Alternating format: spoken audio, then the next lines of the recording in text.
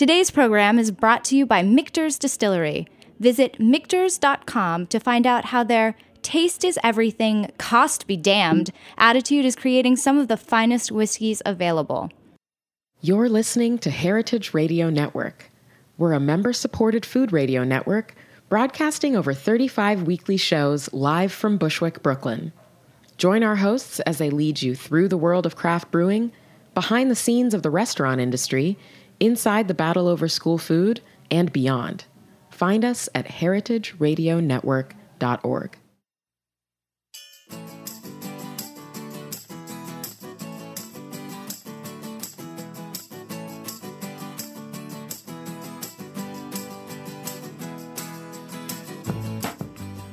You're listening to In the Drink on heritageradionetwork.org. I am your host, Joe Campanelli, and I'm very, very excited because this is actually going to be the last episode that I tape for In the Drink. We've actually pre-recorded one other with the lovely people of Gut Ogau Wines in the Burgenland in Austria. They're in here for Raw Wine Fair, and we taped that on Monday, but that'll air next Wednesday. And so this is actually going to be the last episode that we tape for the foreseeable future. I think that we'll be back next year.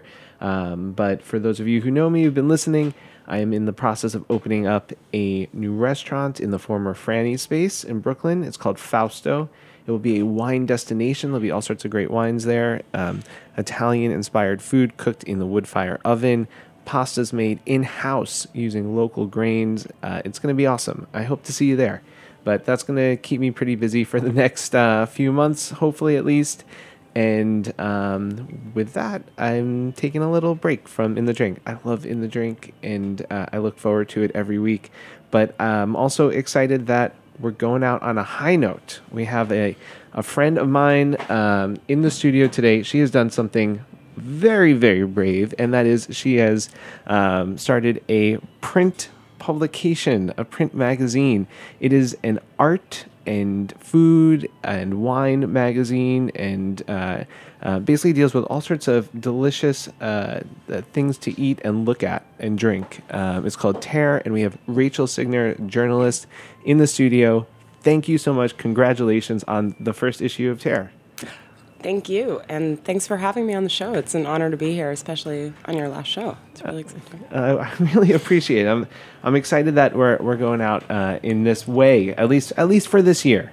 Next year we might be back. I really hope that we can that my schedule allows us to arrange it to be back as soon as possible. But tell us about the inception of Tear. It seems like a crazy thing these days to decide to create a print publication. I'm holding it in my hands right now. That's something you can't do with the website, and it is beautiful. And I'm glad that this exists. I'm really glad that you did it. But what made you decide to do this?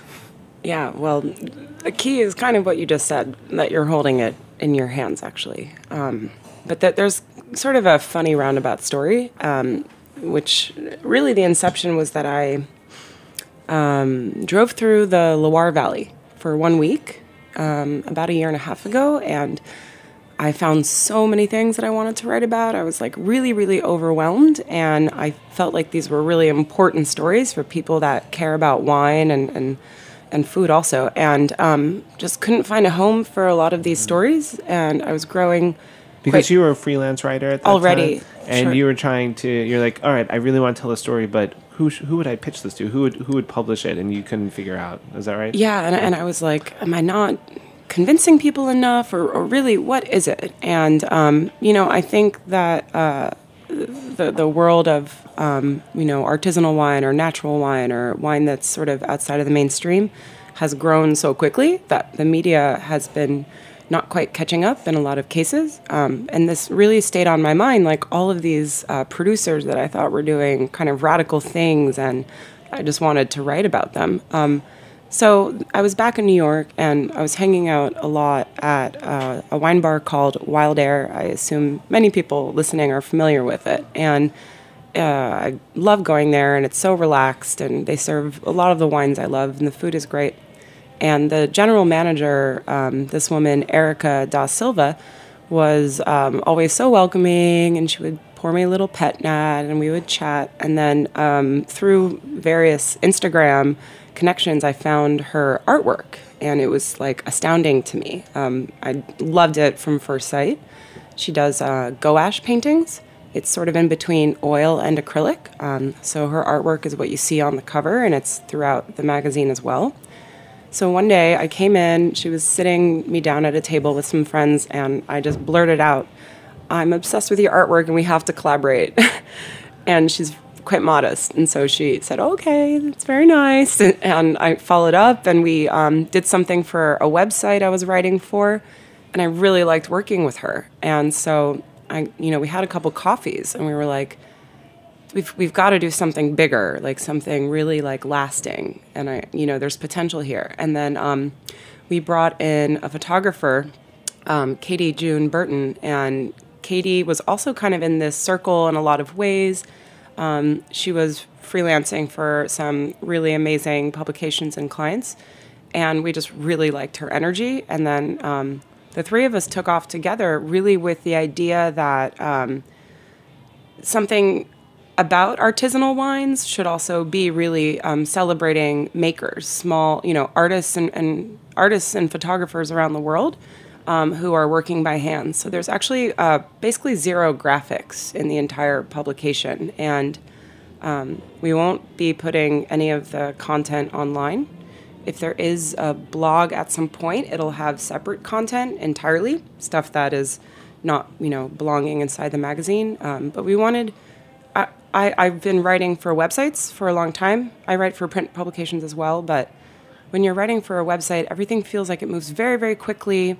The article goes up, and it's just suddenly out there in the world, and that's totally fine, but it really changes the kind of coverage that you do. There's, wine writers end up doing a lot of, like, listicles, 5 wines to drink at Thanksgiving, and we really wanted this to be more about long-form journalism.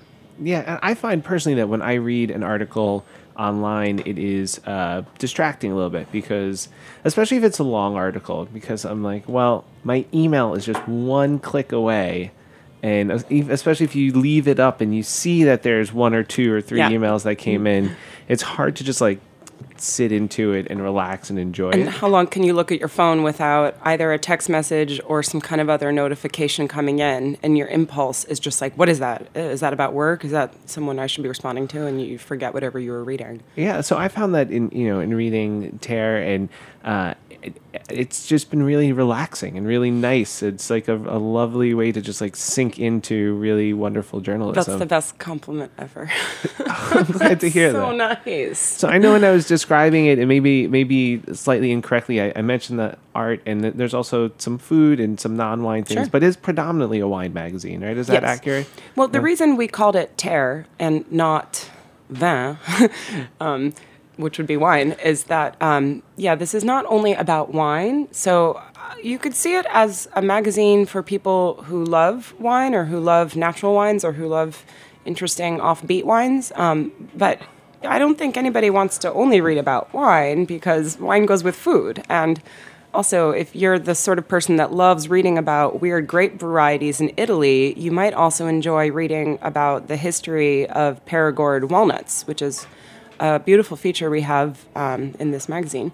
So spirits, as well, same exact situation. We want to cover all of these things, and in future issues, I'd also really like to cover the terroir of tobacco, coffee, chocolate, marijuana. These are all things that we consume all the time that have terroir, and there's stories there. So that's very interesting. I mean, and I guess when they're done well, they should have terroir, right? It's when they're not. How do you figure out what that criteria is for something that you would want to include, whether it's wine or food wise?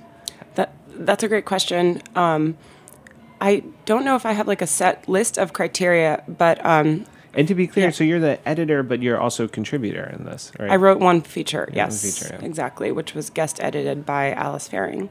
Very nice. So I guess for me, it's very important also to start off that the writer is extremely passionate, and that the writer has like actual knowledge about it. So we wouldn't take something where a writer just like does phone interviews to write the story. It would have to be about in the field research, generally speaking. Although again, none of these are, if we have a feature, for example, where Jameson Fink interviewed the founder of Polka Pants, really no connection to terroir at all, but that sort of appealed to us because Jameson was very passionate about the subject. We didn't feel it had been covered before, and also we're a women-run publication, and this is a story about a woman starting a company for female chefs. So there are outliers, is my point, but I guess we don't have sort of criteria, but when it feels right. Like if it feels right, that it belongs is sort of something. But the idea is that we're exposed to a lot of wines in the shops that we go to or the restaurants that we go to, and there's a lot of ingredients at the restaurants that we love, and we don't really actually know how they're made or where they're coming from. Like, charcuterie would be a great example, like which you might be encountering with your restaurant. Like the production of charcuterie is fascinating, and there's a lot of terroir in terms of like where the animals are from and what they eat, and that kind of thing would be great to cover in Terre. Yeah, how the sausage is made. Literally. Well, since you brought it up, what does it mean for you to be a woman-started, founded, owned, run company? Go. Yeah, I mean, I think we will be talking about this forever and never really know the answer, but we do know that it's important. It feels important to us, and it feels great. I have had one male editor after another, generally speaking. Not 100%, but I think we all can agree that the media world is still fairly dominated at the higher echelons by men. And we just really love the fact that we are working together and that we're three women, and we're really proud of it. It's not about identity politics, but we do feel that it's something really original, and it's about having another voice that's not as represented. Yeah, I think so. And we also don't quite have the vocabulary for this, but I think we feel that our aesthetic is somewhat feminine. A lot of our artists are female artists. And yeah, again, it's hard to it's like saying a wine is feminine. Some people have an issue with that, and I totally get it. But at the same time, that's what we found ourselves kind of saying, and we like that, and we're very proud of that and very into that, and so we're just kind of going with it. Well, I don't know what it says about me, but I relate to your aesthetic, and maybe that's I don't know. Right. Well, it's interesting because we feel like we have a feminine aesthetic, but it's an attractive magazine, mm-hmm. and we want it to appeal to everybody. It's by no means like a magazine for women. It's for everybody. Okay, so you're doing something unique in the media world or the publishing world that you're female, owned, operated, edited, but also that it's independent. Like I don't know of too many independent wine magazines. I'm sure you're much more well versed than I am in that. But what does that mean for you? I mean, it must be extremely challenging to start this from scratch, go find someone who's going to print them for you, and then be involved in the sales and all throughout the process. Yeah, it's been so amazing to start from scratch and to just make all of the decisions ourselves. And we've learned so much. And I think we all sort of just found ourselves kind of moving into these roles as things unfolded, because nobody, told us what to do. We didn't really have any outside advisor. We just talked to each other a lot and did a lot of research. And for example, the way we found our layout designer was that I was at a big wine fair in France called La Dive. And I was just chatting with someone, and this guy came up to me, and he said, "Hey, I follow you on Instagram. Why don't you follow me back?"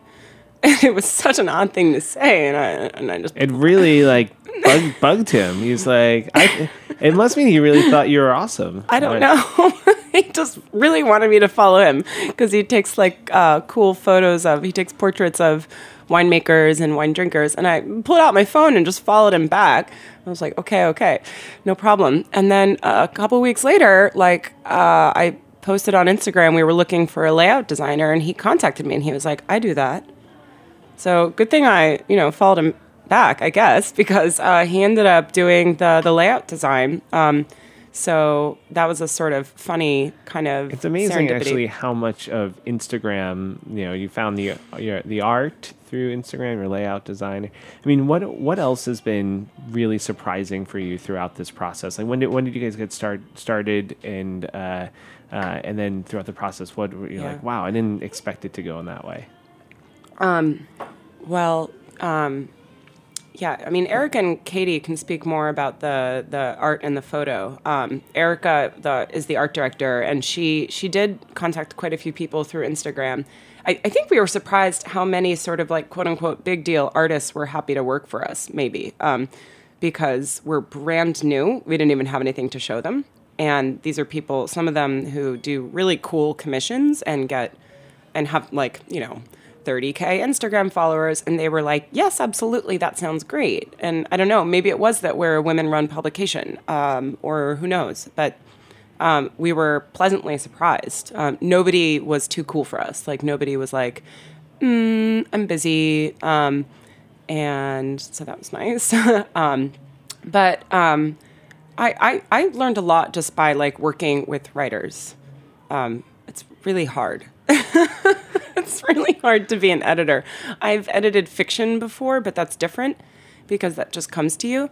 But editing journalism is really, really hard and frustrating. And I learned a lot from it. I like doing it. It was just sometimes it was hard to. We went through a lot of drafts. What was hard about it? Is it hard to, as a writer yourself, not to impose your own voice onto another writer? Yes. I imagine that's probably hard. Yes, it was hard. And also, these are all based on field research.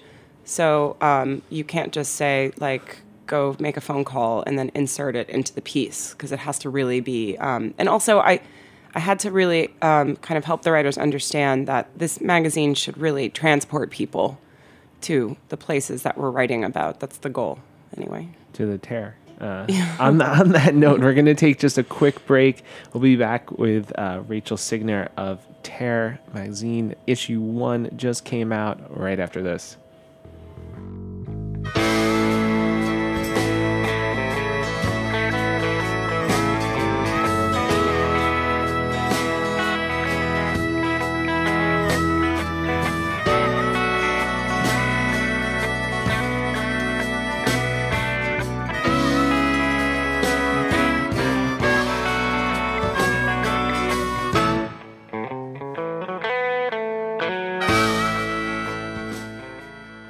Michter's Distillery is a proud sponsor of In the Drink and HeritageRadioNetwork.org. At Michter's, our passion is making the finest whiskeys possible. When you only make small batch and single barrel whiskeys like Michter's does, your whiskey has to be perfect. No detail is too small, from careful attention to the wood used in the construction of our barrels to lower barrel entry proof before heat-cycled aging in advance of exacting chill filtration. And no whiskey gets bottled until Michter's master distiller says it's just right. Michter's cost be damned, taste is everything attitude is apparent in every sip of its smooth, rich whiskeys. Is it worth it? A lot of spirits lovers seem to think so. Food and Wine magazine called Michter's the best American whiskey. Bon Appetit said it's amazing. And the Wall Street Journal had one special word for Michter's: phenomenal. For more information, visit Michters.com or simply visit your favorite bartender or retailer and ask for Michter's. All right, we're back with Rachel Signer of Tear magazine. Issue 1 just came out. It is at your local wine store if you live near a really cool wine store that stocks Tear. Where can our listeners find Tear, actually? Yeah, so, well, that's also maybe a good liaison back to your question about being an indie mag. So from the beginning, when we decided to do a Kickstarter, I was like, how are we gonna do this? Because you can't just do $25 donations and kind of make enough money to sell a magazine. So we reached out to wine shops that we know of or admire around the country. We started with the U.S. And expanded in our second stage of sales to international. And the response was great. People were really happy to support the Kickstarter by pre-purchasing Terre. So right now, around the country, various wine shops are getting their shipments of Terre. And it's all on our website. So terramag.com lists the stockists. It's also not just wine shops. We have like a few culinary bookstore kind of places, one or two concept shops. There's a really cool magazine store in LA called Now Serving that carries Terre. So, and Spoonbill in Sugartown, my favorite bookstore in Brooklyn, has picked it up. I almost cried. I love it. So if you guys see it around, you should definitely pick it up, because I also know that there's not a huge amount that were printed. How many were in the first run? Yeah. So we printed 1,500. We had originally planned to print 1,000. That's like what we budgeted for. And then we realized really quickly that there was a little bit more demand. So we printed 1,500. We would have loved to have printed even more, but for issue 2, we'll definitely be able to increase it. And you wouldn't do a second printing of the first issue? That if because from what I've heard, people are really excited about it. I know that you had a successful couple of days at Raw. People have to wait for issue 2 to come out, right? For the next. That's what we're thinking at the moment. We have worked really, really hard over the past 6 months. And I think what we would like to do is let issue 1 kind of be out in the world. And we'd love to just kind of hear feedback from our stockists, from our readers, and kind of get to know the response a little bit. And I think we're going to take like a proper vacation, like not talk to each other and like not answer emails about Terre for like a couple of weeks or a month, and then sort of jump back in January to planning issue 2 to come out in May, hopefully. All right. Sounds like you deserve it.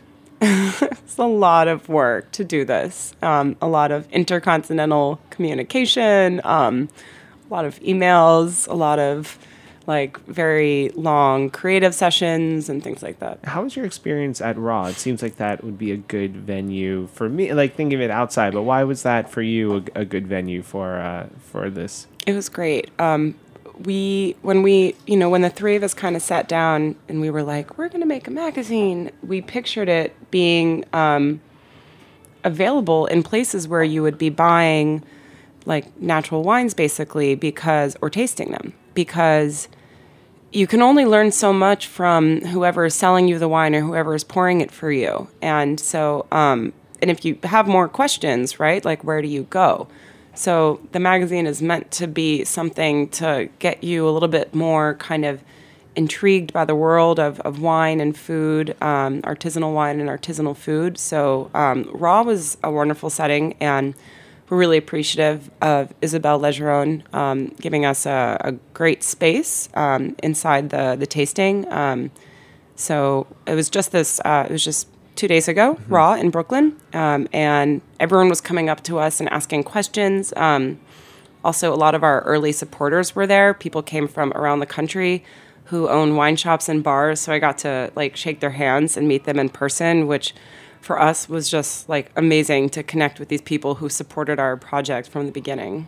So I know for Isabelle and for wines to be able to be entered into Raw, like, it doesn't only necessarily have to be grown completely organically or biodynamically, but for her, the amount of sulfur that's added is something that's really like a sticking point. Right? She has like a maximum sulfur amount regardless of the style of the wine.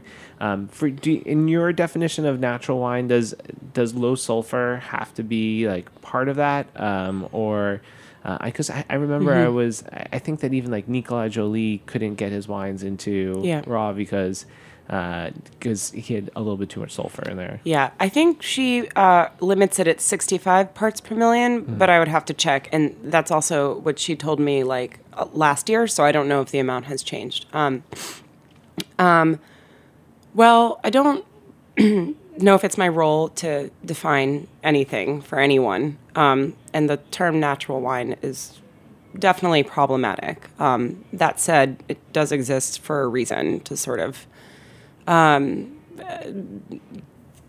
demonstrate that these are not, corporate wines, or these are not mass-produced wines. Natural, someone said to me the other day, natural made them think of like an Annie's mac and cheese box. And I was like, oh, yeah, I get that. But I just don't know if we have like living wines. Living wines is kind of nice. So, yeah, I don't, I'm definitely not here to be dogmatic, and the magazine definitely is not either. I like drinking wines made with like zero sulfur. I think it's a really incredible feat of winemaking, because it's not easy to do, especially in certain climates. I do think it's really, really important to support people that are farming organically. There's some pretty serious repercussions of like using heavy chemicals in agriculture or in vineyards, including like the safety of the workers, and it has a serious effect on the earth. I had an interesting experience in Champagne earlier this fall, visiting. Which is a place that in the past was notoriously, I don't want to say raping the planet, but like they were like really not kind to the soil there. Well, the amazing thing about Champagne is that until 93 or 4, it was literally the dumping ground for Paris's trash. Oh. They literally had like a landfill somewhere in the Vallée de la Marne. Isn't that crazy?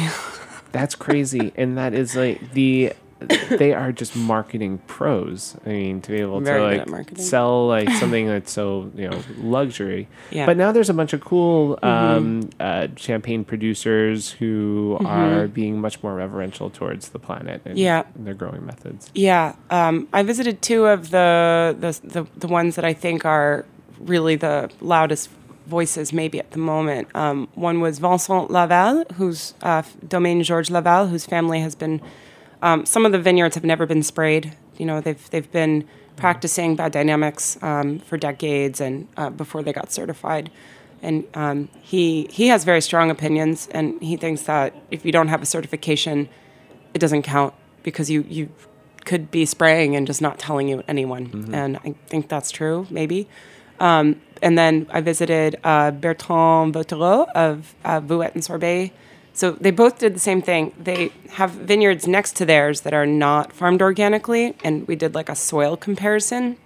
And the smell of the organically or biodynamically farmed soils is so much more intense and rich and mushroomy, and it's like got this incredible texture compared to the conventional one, just really basically right next door. And also the roots of a biodynamic vineyard, they are really, really nice and long. They go down where the much more interesting matter is, and so that's going to affect the grapes, obviously. Whereas in the conventional vineyard, the roots are a lot shorter because they don't need to go any further, because there's fertilizer and stuff at the top, and so they just stay up there. Yeah, I've seen images of. I'm sure you've seen this as well, where. Vineyards that are either like sprayed with fertilizer or irrigation too, right? The roots don't feel like the need to go deep to find the minerals and water, and so they just stay up there, and it's just a much less strong. Yeah, it's like a coddled. In Côte Rôtie, there's a place where, in the Northern Rhone, there's a place where Chapoutier has their parcel right next to somebody else, I won't name, who doesn't farm organically. And Chapoutier, actually, this particular parcel is farmed biodynamically. And it's almost hilarious, because the Chapoutier vineyard, and this is all like, the terraced hill of Côte Rôtie, it's very dramatic, is just verdant, and there's like wildflowers growing, it just looks beautiful. And then next to it, it looks barren. How does the neighbor not be like, it seems like, I mean, Chapoutier seems to be doing pretty well in general, and like their stuff looks better than mine. Maybe. Well, I don't know. I heard a story about Soldera complaining about his neighbors pissing on his vineyard because they were spraying. That's funny. So now I know we were talking about this before the show, but so I won't pretend to not know, but to not know your answer. But tell us about your idea of moving to Paris. Like you've left the States, you live in Paris. Why have you done that? It sounds like you get to visit a lot of producers. Yeah. Well, obviously the wine regions in New York are fantastic. But I mean, for me, it just seems way more practical to be based in Europe in order to cover wine. And despite the fact that I'm editing a magazine, I still have a lot to learn, like really, really. It's really important for me to be able to easily go to wine growing regions. And I found that my experience in New York, covering wine, I felt like I had two major handicaps. One was that I had to rely on invitations from wine associations to visit Europe, or even to visit Oregon and California. And a lot of times, like the cool producers are like not on those trips. Angelino Malle, even they're the Veneto Association of. Well, he's outside the appellation. Yeah, like they're not going to send you there and you can go definitely visit not. No, they're literally not allowed to because it's like EU funding, and Angelino Malle is not part of the appellation. So yeah, you're not allowed to visit, and this was extremely frustrating for me, again and again. And in cases where I'll never forget when I remember I was on a trip in the Languedoc, and I really wanted to visit this producer, Benjamin Taillandier. He makes simple, interesting wines in Minervois, and I just, I'd had them so many times. I'd sold them when I worked in retail before, and I just thought it'd be really great to visit him. And he is part of the AOC, Minervois, and so we went, and the representative from the Languedoc appellation was like saying really rude things about his winery. And, they don't understand that, we don't want to just go to chateaus and be impressed by how fancy things are. We want to talk to farmers like I do. And I was really taken aback by how rude she was. And anyway, I really wanted a way to be a wine journalist without relying on these associations, which a lot of them are great. I've had some really great experiences also. And no one should complain about being, flown to Europe and so on. It's just not so productive. And there's something more pure about your approach too, right now, from an outsider. You're not going to places because you have a cool press trip there, and you're not writing about them because you feel like you need to pay for the press trip in some sort of unofficial way. Like you're so close, you can just hop on a train or a short flight and get to places that you want to go to. Yeah, and and I don't want to imply that people who accept press trips are compromised in any way, but there are a lot of pressures to do that. And also for me in New York, I just found that I was limited in other ways by the market. I was limited by, what sommeliers were recommending, or which importer brings in this wine, and, when was the last time I hung out with this importer, and things like that. And it was really shaping my view, and that that shouldn't really be how you think about wines. It should be about the growers, in my opinion. For example, I have a feature in here about a producer named Julien Guillot, and it's the one that I chose to write because I was kind of hanging out in Paris, and his wines are everywhere in Paris, and he's really beloved in the restaurant scene. And they're I remember I had a 2012 Cuvée Auguste at Vervolet, and I was like, this is amazing. Why have I never had this wine? He's in the Macron. And then I got to visit him on a trip, and I was astounded by the wines, but we didn't have time to see the vineyard. And I kept thinking about him. His vineyard is the oldest in Burgundy. It's planted in 910 by monks, and it's never been chemically treated. And he's making these incredible wines from the oldest vineyard in Burgundy, it might be the oldest organic vineyard in France. And he's also like an incredible person. So I kept thinking about these wines, and the reason they're not really available in New York is that they've been imported directly to Chambers Street. So I finally decided to write the story, and actually my layout designer, Holger, the same one that came up to me at La Dive, he took a train to Paris. We rented a car, and because he's a photographer as well, and then we drove down to Burgundy right when harvest was starting, and they handed me secateurs, and I picked the vineyard of the Cuvée Auguste wine that I had had. Like, I mean, this is why I wanted to be in Europe, to be able to do this. There's no way I could have just hopped on a plane from New York and, made it to France and done that. It's too expensive. All the trouble of airports.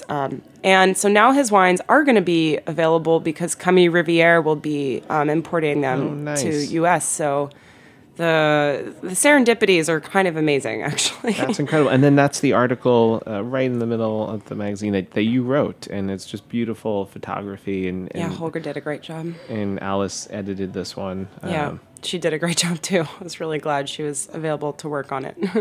That's amazing. I've never had these wines. I really want to try them. Oh, they're beautiful. They're incredible. And he makes he makes Chardonnay and Gamay and Pinot Noir, and then the Cuvée 910 is the flagship wine, and it's so he tries to make it using the three grapes, Chardonnay, Pinot Noir, and Gamay, because that's what the monks would have made the wine with. So he's making this like ancient blend. He's a genius winemaker. It's really beautiful. That's incredible. That's incredible. So when is issue 2 coming out? In May. In May. Yeah, that's the goal. Yeah. And do you have is there anything that you've learned from issue 1 that you're going to apply to issue 2, or you're still waiting to hear back feedback from people as they get it in? Yeah, we're definitely still processing. It's all happening so quickly. It's just getting out there, and I'm really eager to hear what people think. We would love feedback. There's an email address listed on the website. It's terramag@gmail.com. And we'd love to hear also from, our sellers, like our stockists, kind of what they think might be cool. And that's another way I'd like to do things differently. Like, a lot of journalism is driven by the publicists that represent whether it be wineries or regional boards or so on, and that's totally fine. But the small growers and small producers don't have marketing, and those are the ones that I think are probably worth sharing their stories at the moment. Yeah, that makes a lot of sense. Well, you have some great feedback from me in just that. It's kind of like the non-helpful feedback from the mom who's like, I love it. It's awesome. Just keep doing what you're doing. Well, I love that you said it was relaxing. That makes me so happy that it's a really stressful time in the world. And if we can just give people something to read that is interesting and relaxing and kind of really highlights the humanity of all of these producers. That's true, because when I read on my computer, not only am I distracted by emails, but I'm also frequently distracted by NewYorkTimes.com and refreshing it to see if Trump and all of his cronies have been arrested yet. I wouldn't hold your breath. Not yet. Unfortunately. All right, Rachel, congratulations again. Thank you for being my last episode of 2017. Oh my God, thank you. It's been just such a blast. I want to thank all of you guys for listening. Dave Tatasciore, who puts this episode together every week and who just does amazing things here at Heritage Radio Network. Thanks to Michter's, my sponsor. You guys have been awesome. I really appreciate your support over the years. And you know what? If you're looking for other things to do when you're not listening to In the Drink now for the next few months, you can you can listen to the back episodes. You're welcome to do that. They're all listed on heritageradionetwork.org. Or you can listen to other shows on Heritage. There's lots of great shows.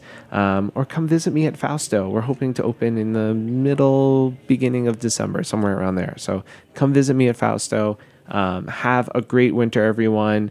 Thanks again so much for listening.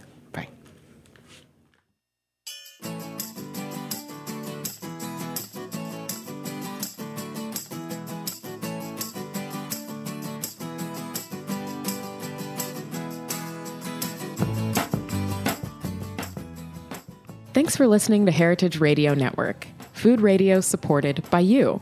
For our freshest content and to hear about exclusive events, subscribe to our newsletter. Enter your email at the bottom of our website, heritageradionetwork.org. Connect with us on Facebook, Instagram, and Twitter at heritage_radio. Heritage Radio Network is a nonprofit organization driving conversations to make the world a better, fairer, more delicious place. And we couldn't do it without support from listeners like you. Want to be a part of the food world's most innovative community? Rate the shows you like, tell your friends, and please join our community by becoming a member. Just click on the beating heart at the top right of our homepage. Thanks for listening.